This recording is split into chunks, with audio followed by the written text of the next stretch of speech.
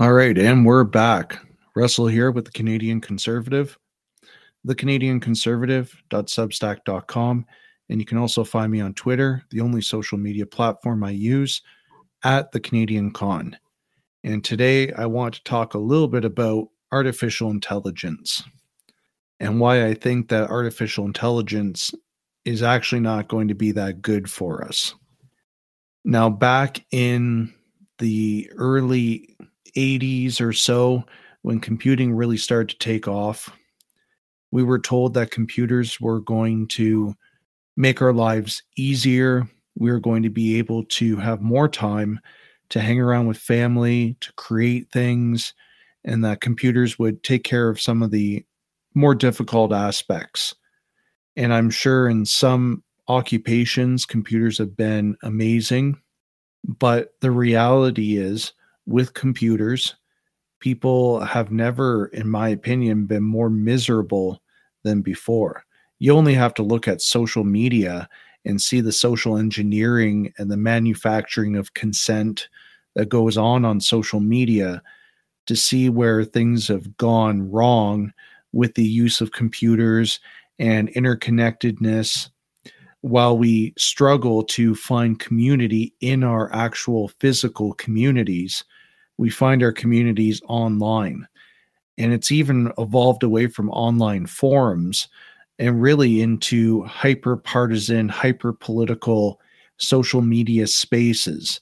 Until recently, with Twitter and Getter and a couple of other Parler and a couple of other platforms, social media has become very tightly controlled. And so certain narratives can be talked about, certain things can be spread on social media, and other things are not allowed to be talked about or so heavily censored that you don't even need to ban them, just no one ever sees the content. You know, the Liberal government recently with Bill C-11, where they enabled user-generated content to be regulated, and I highly anticipate with the failures of the CRTC to actually do anything for Canadian consumers in the marketplace. Not that they should. The free market should reign above all else.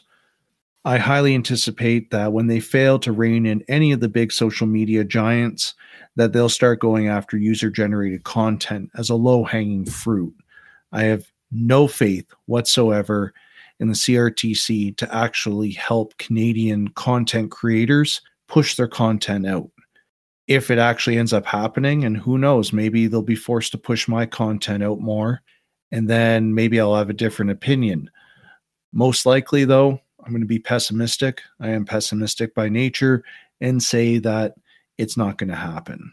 Anyways, we have entered into this paradigm now with computers where your boss can reach out to you at any time and get a hold of you to talk to you. You know, family members you might not want to talk to all the time, they can just text you anytime. And it's become this accepted invasion of our privacy. You know, I think why people don't like answering the phone and prefer text messages now is because they don't want to be forced to interact with people. I don't think it's become a fear of talking to people on the phone. I think it's a method of natural control. Listen, text me, and then I'll decide if I want to text you back, what time I want to text you back, or if I'm going to put it on ignore for now. But technology has just made us work harder. We're working far more hours now. We're more connected than ever. Emails are sent instantly back and forth in businesses. The stock market, trading, everything is so automated, and there's so much oversight over our lives now that I believe that we've advanced probably too quickly, and we don't really understand the overall implications of what has occurred.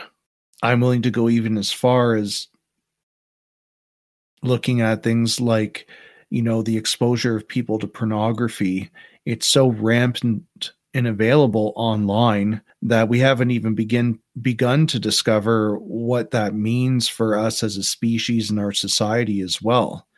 Now, I mean, pornography's been available for a very long time, but it's so instantly available now, and there's so little safeguards around it. And now we have AI added into the mix, artificial intelligence, ChatGPT, all the other kind of ripoffs, Midjourney AI for making art. AI is here. And I don't think it's actually a good thing. I think it's advancing too quickly under these mega corporations' controls, and we don't have the safety valves necessary if things go off kilter. I would highly recommend that if you haven't, it's not a long read and you can listen to it for free on YouTube, that you listen to I Have No Mouth and I Must Scream. It is probably the most depressing depiction of humanity and artificial intelligence ever written. It is a book of no hope. It is about an artificial intelligence that gains sentience, and it hates humanity. It hates us with a fervor unbelieved and unknown prior.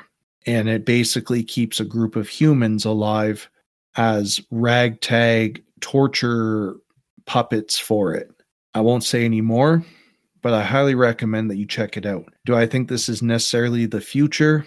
Who knows? But AI could easily end up like the plot to Terminator. It could, The Matrix. These are all realities that can occur when we have artificial intelligence. And there could be realities that are beyond our wildest horrors. What I figure is most likely to occur when artificial intelligence gets to a certain point is that our society is going to fracture, and it's going to look very similar to the plot of Elysium. That is where I think we're headed towards, is the plot line of Elysium. Now, without all the special effects and all that sort of stuff, what I'm talking about is a society of hyper technology within an elitist sphere. There will be a group of elites. They will retreat, probably not to some substation in space, but probably an area on the planet.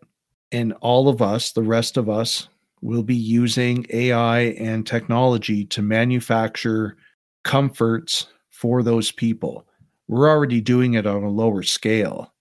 The phone that you own, so much of what you own is made by slave labor. That EV car that everyone's driving, saying I'm being environmentally sound and I'm being, the hipster here, probably mined cobalt by children in open pit mines in some third world country with no laws to protect people. But that's okay. We're in North America. We just stay ignorant of those things. We want the cost of things to remain low.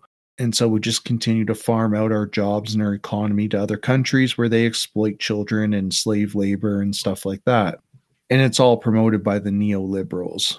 And so that's where I think we're headed. I think we're headed for a society within maybe 1 or 2 more generations, depending on how advanced AI gets and what that does for technology, where the elites will simply consolidate their power.